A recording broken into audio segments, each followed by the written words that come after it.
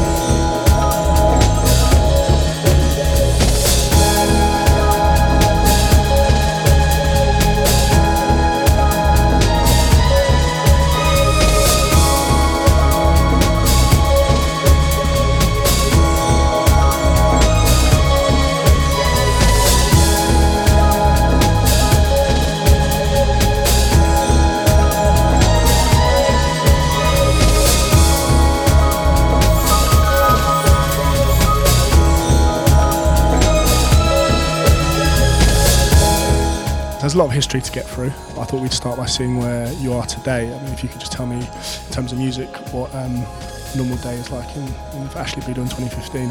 Well, a normal day for me consists of usually getting up, which does help. Usually sifting through old vinyl, getting ideas for creating new tracks, because I tend to work usually from old samples which give me ideas. Sort of the best period of music, I think, is like the 70s and the 80s and the 60s for warmth, and my music is based on that, a lot of that kind of era, but I obviously bring it into the present day. So yeah, I sit there and go through lots of old samples, get ideas, file them, which is always good, and then it's a case of jumping on the train and off to the studio in Hastings, St Leonard's Warrior Square to be precise, to work with my partner Darren Morris. You're always working on projects. Once you finish one, are you straight on the phone kind of setting up the next studio session? Is it something that you like to constantly be doing? I can't help it. I can't. I mean, I've learnt now to kind of give myself a bit of space, because beforehand I find that if you're jumping from project to project too quickly, the quality of the project ultimately will suffer. So now I've learnt, in most recent times actually, I've learnt to give it a bit of space, think about the project, listen to it, go back to it if needed, and then, get the project finished properly.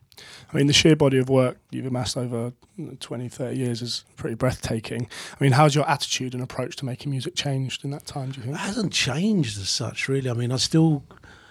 so much love for music I've got inside me, it's things, I'll hear something and it'll just blow me away, and I'll get totally like, wow, like the other day I was listening to the radio and I said to my partner Joe, who's sitting to the left of me now, but I said to my partner Joe, what's this? It was called Jermaine somebody. It wasn't one of the Jacks, it was a brand new track, Jermaine Jenkins. It was a brand new track and I thought, what is this? It's on Radio 2 or something, but things like that, and you think, wow, I really want to go and make a track like that. So there's still plenty of new stuff out there and plenty of new producers, more importantly, that are making new music, which still blows me away. Are you someone who goes back and listens to your old work much? And I didn't used to, because it used to be a bit of albatross around the neck, but I do now. And there's a lot of old stuff that tickles me, especially the Ballistic Brothers and stuff like that, and the Black Science Orchestra. Very whimsical, quite a lot of humour. Yeah, I hear in those tracks now. Yeah, definitely. You know, and you got to remember as well, we didn't have the budgets, we didn't have the money then, and we would think, oh, how are we going to get a horn section in there? Oh, we're going to have to build one out of samples, and that's what we did. Yeah, you know, so it's fascinating days for me to go and do all that stuff, and more fascinating to be listening back to them. Absolutely. I mean, let's take it back to the 70s and 80s in London, where you grew up. Living at home, your dad was an avid record collector, is that right? He was, bless him. And I can honestly say, and I've said it many a time in an interview, yeah, you know, my father was the benchmark when it came to records.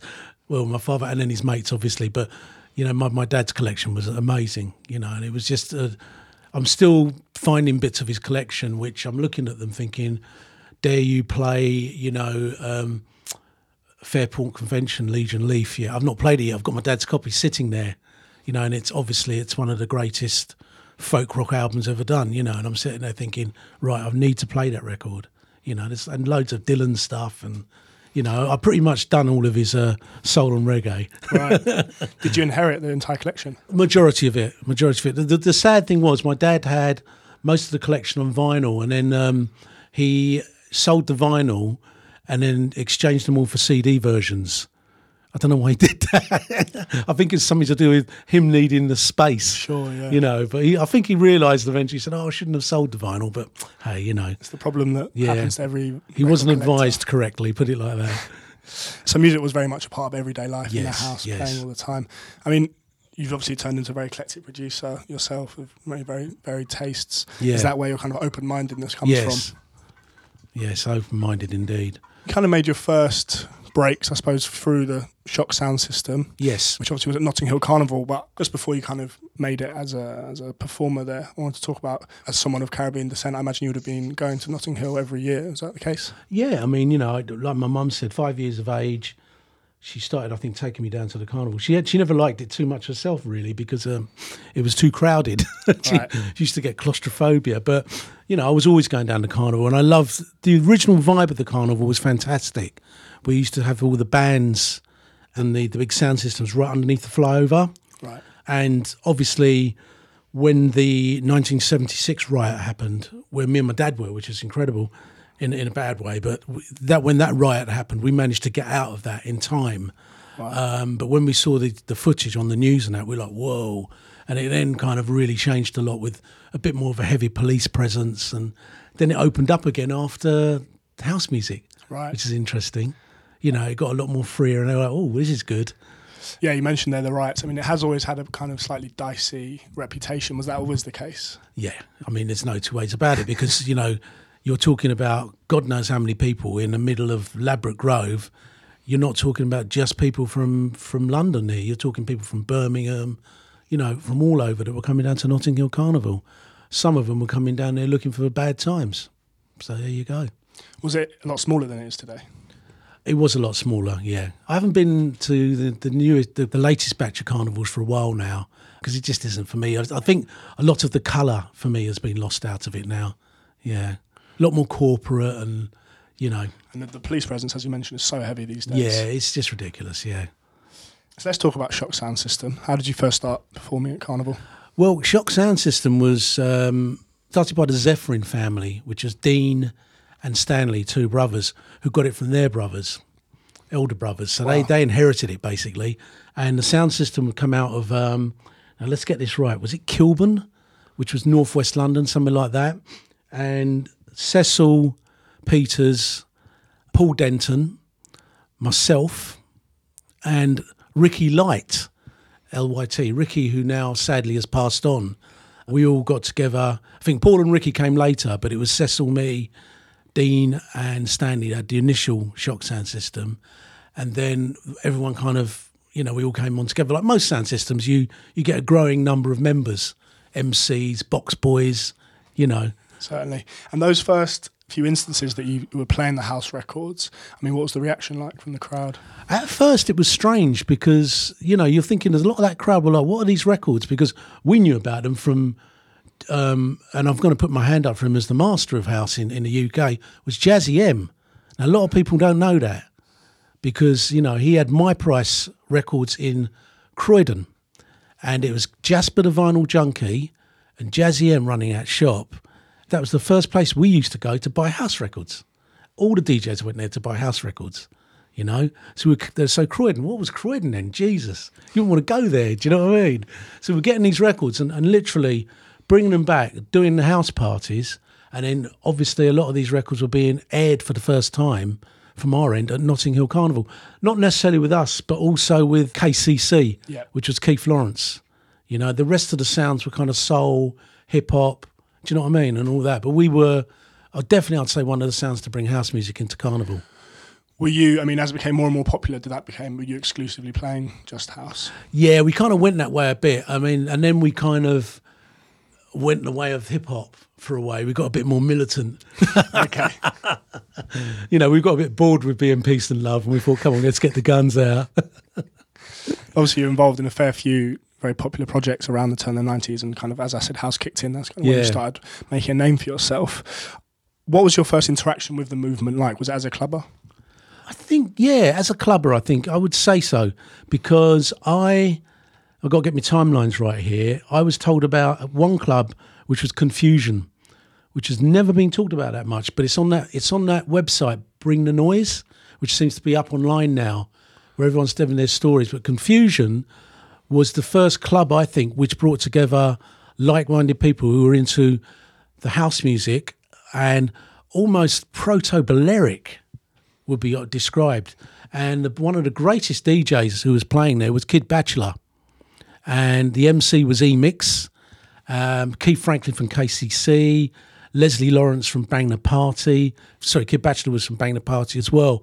And myself, I was involved in the Odd Bod room, right, playing like Jimi Hendrix and God knows what else. But it was fantastic. And it started off at a place called Bill Stickers, which I think is where Ronnie Scott's is now, that street there. Greek Street, yeah. And then it moved over to the venue in Shaftesbury Avenue, which was in a basement. Amazing club. And it's a shame because no one talks about Confusion like they talk about Shum. Do you know what I mean? And, you know, I think history needs to be corrected slightly. Nikki Trax, who was the main girl running this thing, amazing woman, absolutely amazing. She brought something very, very powerful and very good, I think, to London. I mean, it wasn't before long that you started making the tracks. Yeah. Was it a case of, right, I'm hearing this music now, I want to... Yeah, I mean, we were desperate to go and make a record, and funny enough, things were falling on our lap. We were like, wow, you know, we'd met up with 10 City. Noel and Morris Watson had started their night Delirium in London, where I think the first night people were throwing bottles at them for playing house music, I think. But they'd started their night Delirium, and all of a sudden, you know, there was this group of people who were coming together to play house music, and also starting to make it as well. So I think maybe Bang the Party maybe came first. I'm not sure. But I think we made what I would call the first British take on garage music, US garage, which was Give Me Back Your Love. And we done a PA of that in High on Hope, which was Norman Jay's night at Dingwalls. And we supported Blaze. Wow. Good memory. It's a memory, yeah. I mean, it's well documented from the public's point of view, how much it was all about free love and everything. I wonder what it was like being inside the machine, making the records, playing the parties. To be honest with you, everything was just a whirl, you know, because obviously, let's not say, you know, you got to say one thing. To have a movement, you need the drug to go with it, right? Let's be honest about that. So everything that was going on, hand in hand was acid house, ecstasy. Do you know what I mean? Which propels a movement, literally, and everything was happening so fast. You know, it's incredibly fast. We didn't even think about burnout at a point. It was just about making this music, you know. But the one thing that has lasted, I think, was that house music as an art form has lasted. It's beautiful. Still love it now, you know. So there's legs still left in it yet as an art form. As a way of going out to enjoy it, I don't know. I'm not quite sure what's happening there at the moment. I'm really not. I mean, looking over that period, Black Science Orchestra, Express 2, Ballistic Brothers, so many hits. You hear stories of the Masters at Work and the Hit Factory. It kind of feels like you had a kind of golden touch yourself at that time. Listen, let's get one thing straight, right? Louis and Kenny, you know, it's just whatever. You know, Masters at Work, it was funny actually because at one point, me and Kenny Dope were like sparring. You know, we were sparring in a good way. And he was literally nicking snares and little loops from me, and I was doing the same. And in fact, we'd actually swapped a couple of remixes with them. They were really good people, really, really good people. And I think there was a lot of love for us coming from them guys. For some reason, and this is with no ego, but for some reason, the American DJs liked me. And I used to go over there on my own a lot, you know. And a very special story, which gives you an idea, was, God bless him, you know, Frankie Knuckles. And I'd gone over to America to the Cheetahs Club, which Barbara Tucker's club, you know, beautiful people, Barbara Tucker. And one of the guys in there was another great DJ, Benji Candelario, who got me talking to Frankie Knuckles, who had a Friday night residency there, you know. Amazing night, and it was kind of like Louis Vega would be DJing, David Cole from Clavillas and Cole would be on keyboards, place would be jumping, and here I am talking to Frankie Knuckles, right? So the record that was kind of breaking for me at that point was the Black Science Orchestra, New Jersey Deep. But Benji Candelario said to me, no. He said the record that was broke you here was Black Science Orchestra, Where Were You, the first one. You know, this is just happening for you now. But it's I said, what, where were you? Broke here? He said, yeah. Frankie broke it. And Frankie was standing like there. And I was like, whoa. I said, what, you broke that record here? And he was like, oh, yeah, you know, very modest. And I just turned around to Frankie and I just said, look, Frankie, thank you so much for breaking that record. And he turned around to me and said, Ashley, thank you so much for making it. That's an amazing story. That's true. It was playing in the background when you walked into Cheetahs, yes. So the tune was actually playing and it was like, hang on, what's going on here? Amazing. Yeah. You released a lot of your music on Junior Boy's Own. Yeah, they were good people, man. How did your relation start up with Stephen and Terry? Haphazardly. Terry, basically, let's get... I've got to laugh about this. There was a particular interview done with Terry, and there was an amazing series or drama series set in San Francisco about the kind of yuppie gay guys that went out on the party scene, you know. And I remember them interviewing Terry, and he said, I'm a gay man in a gas fitter's body. And basically, you know, I love Terry and all those guys from day one because I think we were all desperate to be like, you know, New York, San Fran, Chicago. We wanted to be there. Yeah. You know, we just wanted to be there. And for us, you know, I think we were just trying to recreate. I mean, why would Terry Farley go and make a record called Fire Island? Right. Do you know what I mean? Think about it, you know? It's like, you know, and then you had Express 2 and Music Express and this and that. Ours was a more kind of European US take, split into two, you know. But Junior Boy's Own and Boy's Own itself, they were the perfect labels to put those records out on. I don't think there were any labels to match them at the time. You know, people looked at those labels as like, you know, if you got a Junior Boy's Own product in your hand, you had a good piece of product. Definitely. So it's great. So you're actually going to America at the time and kind of bringing back those experiences. Mate, bring back records as well. Yeah, of Just course. bring back amazing disco records. And I was sampling the hell out of them. And were you hosting a lot of the American guys in London as well? Yeah, well, those days it was very much the Ministry of Sound kind of had to hold on that because they were very expensive, the US guys. You know, they were milking it for all it's worth. But saying that, and I don't mean that in a bad way, you know, the money was there. The money was there, but, you know, we had a network of shops to support it, i.e. Catch a Groove, Black Market, you know, all these shops were around that could support the house movement.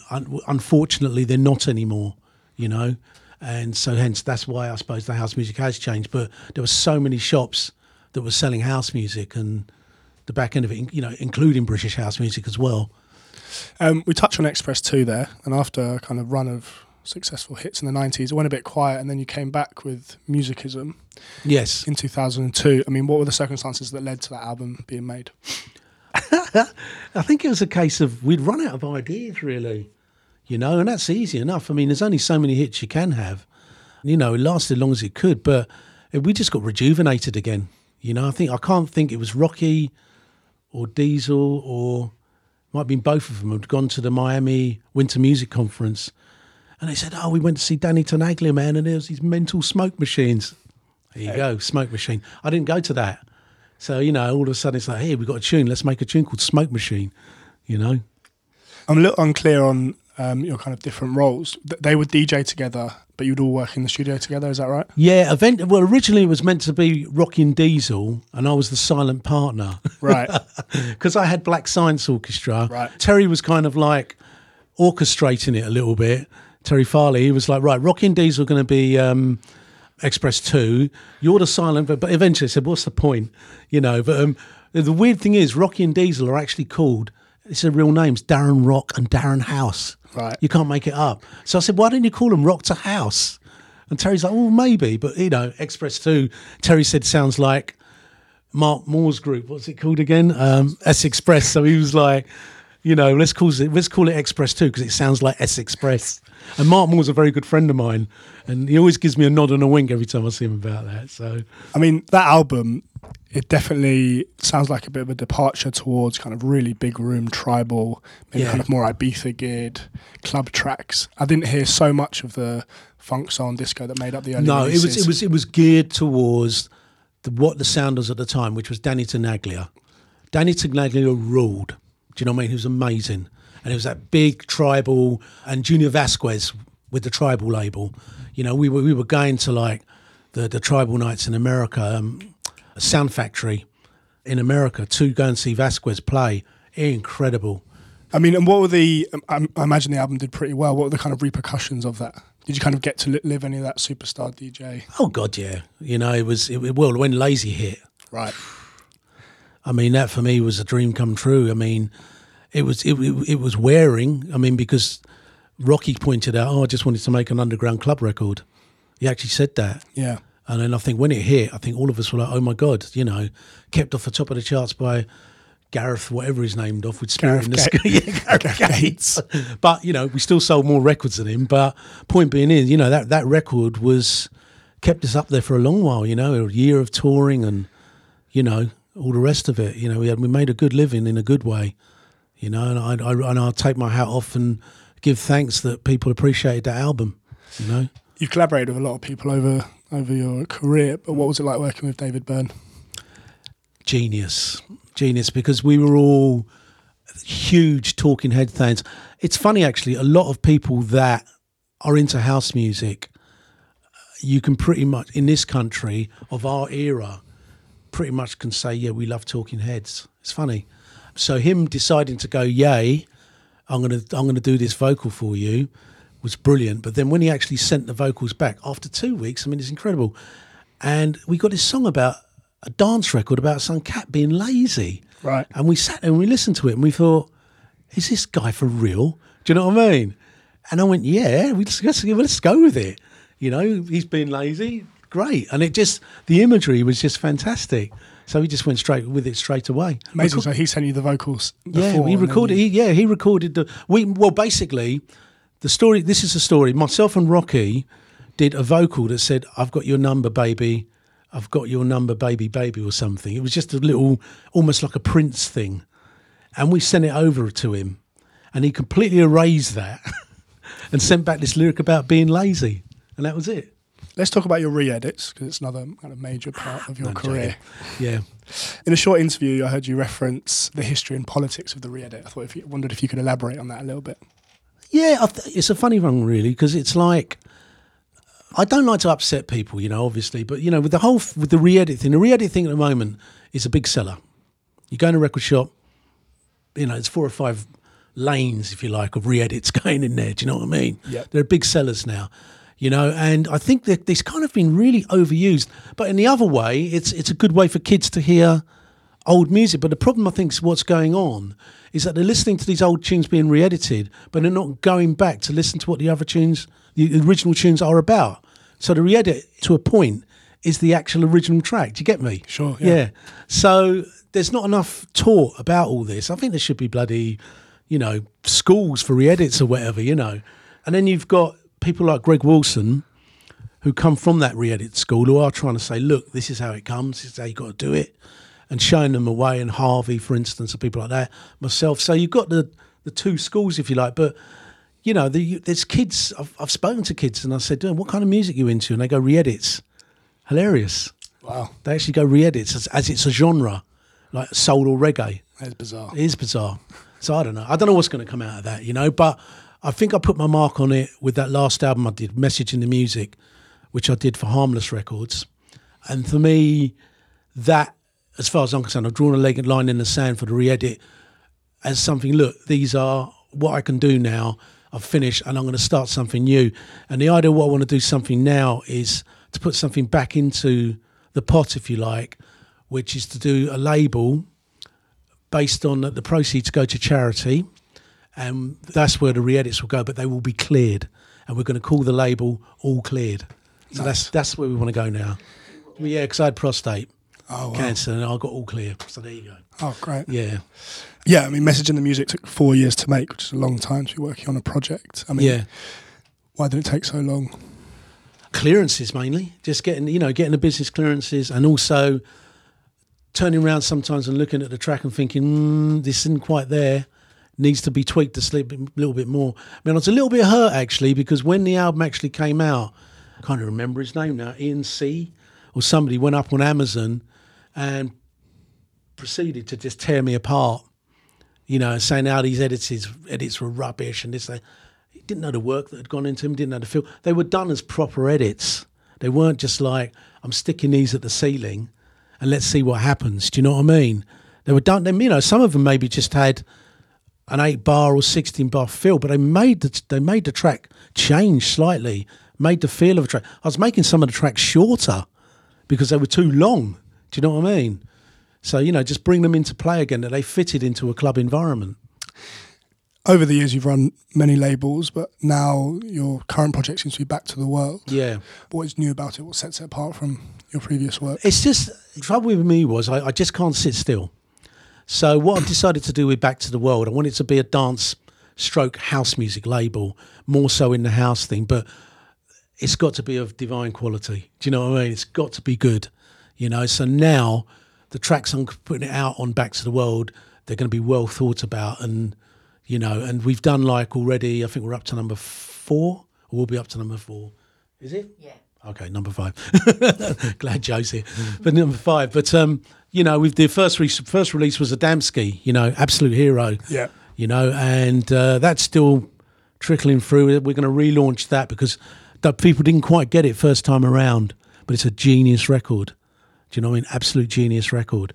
And then we've got the Crazy Gods, which is myself and Darren Morris, my partner, which is basically Masters at Work. Again, that vibe, do you know what I mean? Just bringing that whole humour and happiness back to sampling again, and and clearing samples, which is great, And then we've got a track I did with Earl Zinger, which is Rob Gallagher from Galliano, which is, I'm very happy with that. When that comes out, I'm hoping that's going to go off big time, do you know what I mean? And then we've got Waterson, amazing singer, and I can only describe him as a torch house singer, if you like, a man who's carrying a great weight, but amazing singer. And, I want to get into him, a couple of 12s, EP maybe, and then hopefully we'll get an album out of him as well.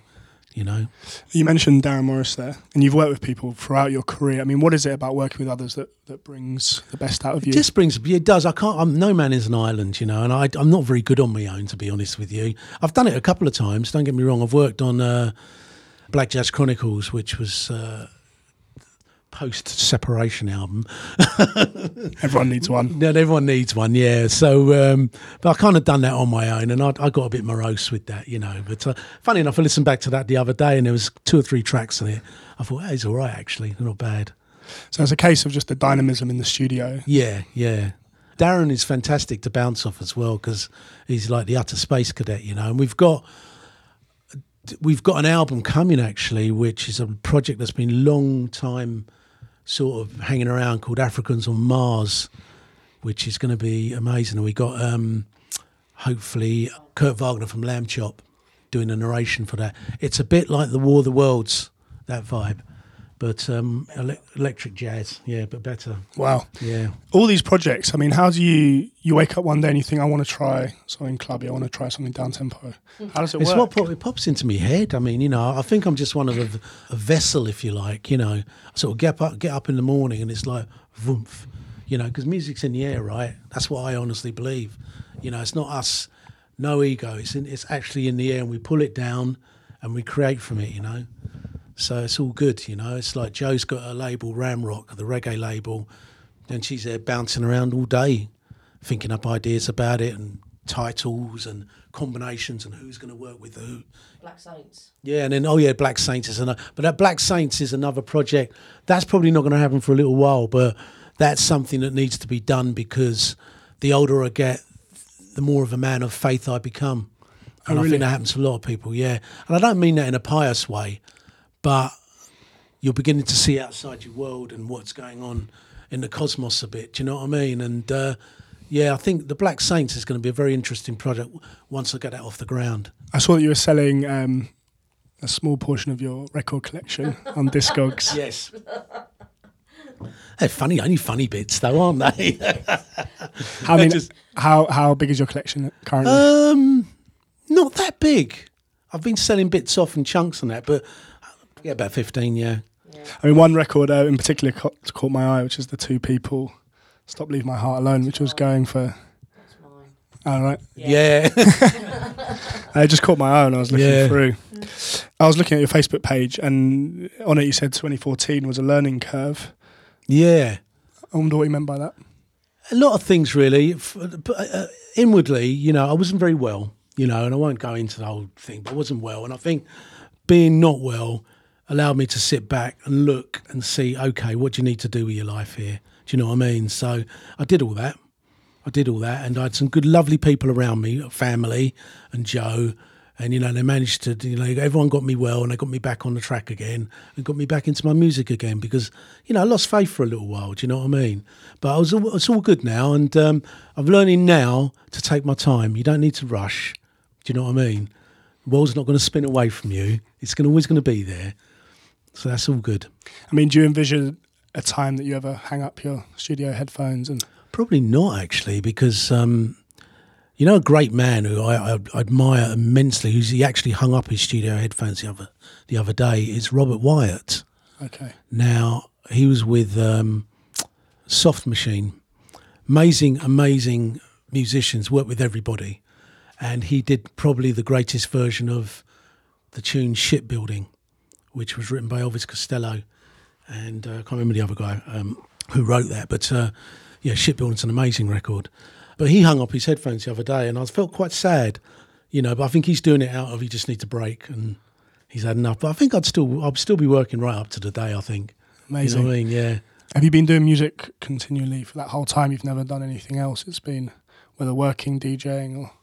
Pretty much, yeah. Yeah, pretty much. Always been, you know, I've always been out there DJing, always been out there. If I'm not DJing, I'm in the studio, you know, and then I do have holidays, don't worry. I do take a holiday. You've got to have a holiday, or else you go mad. You know, you would do. These days, Express 2, it's just Rocky and Diesel. I just wanted to know what led to you leaving the group. It was time to me to leave. There was no way on this earth I could continue doing Express 2 purely because I had too many other projects. And Rocky, in his infinite wisdom, said, Ash, we need you to concentrate, to be on board for this, you know? And I said, I can't, mate. Horace Andy. Yeah, I was doing an album project with him. So I had to do that and I wanted to do it. You know, I couldn't let the chance go. So it's one of the things, but we're still great friends. You know, still great friends, but they just do the Express 2 now. And I think it's better now anyway, if they can, because Rocky, I think, wanted to go back to more of a house vibe, you know, take it back to house, underground house. And me, I think, you know, when you get two heads sort of fighting each other for what the music should be like. And I was always, let's do it more eclectic and, whatever. Anyway, it just worked out anyway. It's good.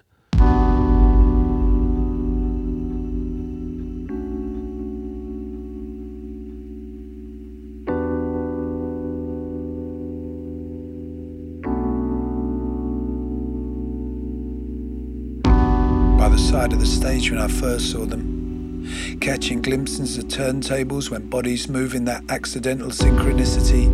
We all smiled back and forth as that motion was joined by other dancing figures. Steve doing that East London boogie, Bristol boys a lean up, powerhouse girls, just ghost dancers.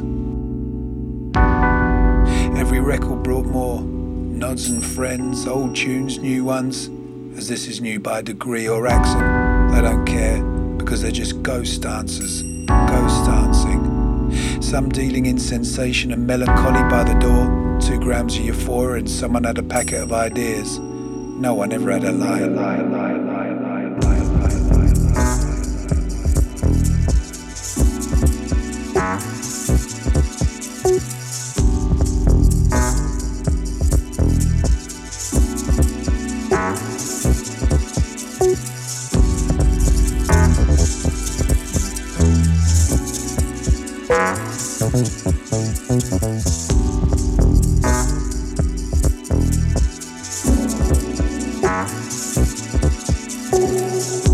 Trying to dance that feeling from the dance floor.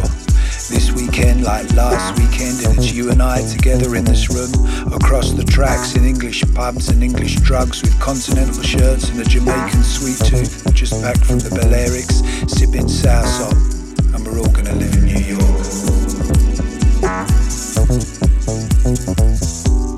'Cause I'm a ghost dancer, just ghost dancing.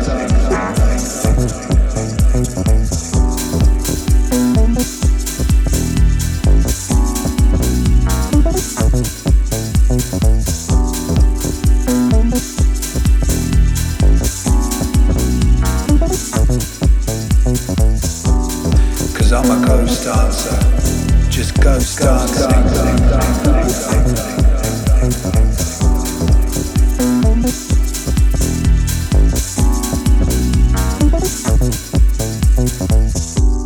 I dropped the banners off and Danny said come back later. I said I would, but something happened and I didn't. Who was that screaming acid on the balcony all night? Andrew's pictures in the papers and there's a job to be done. Someone's sister got a year and we stepped out and we stepped in again. Lying on the floor, trying to tune the radio in to make sure we were still there. 'Cause I'm a ghost dancer, just ghost dancing.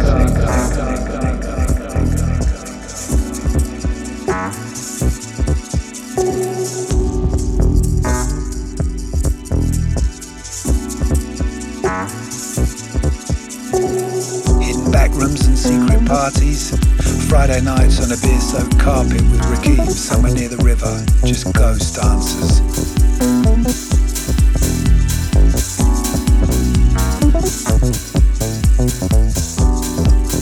You didn't know I wore glasses for driving, and we cried laughing all the way to a cheap rent in the deep south, underneath the arches with a record box that the security had just taken and closed the door on my arm. The osmosis of Altamont, so we don't even try. I'll stay here in the New Year's rain. With the other 200 faces, no one cares now. Outside talking shit and the bass ricochet. Keep ghost dancing, keep ghost dancing, keep ghost dancing, keep ghost dancing, keep ghost dancing, keep ghost dancing, keep ghost dancing, keep ghost dancing.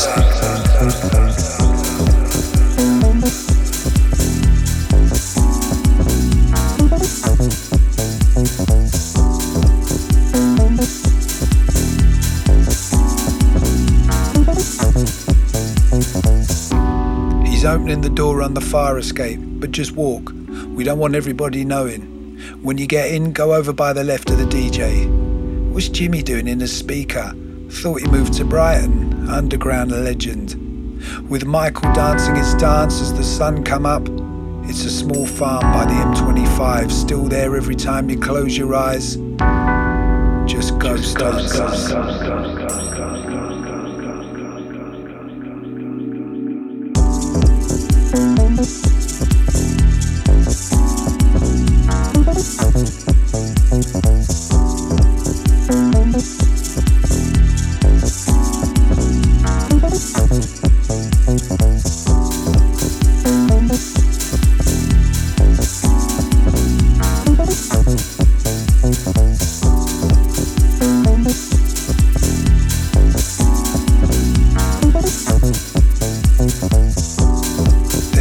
Shifting in those shadows, the babble griots reciting unknown histories. The dancers have changed and now make way. From this weekend to last weekend, all just ghost dancers, ghost dancing.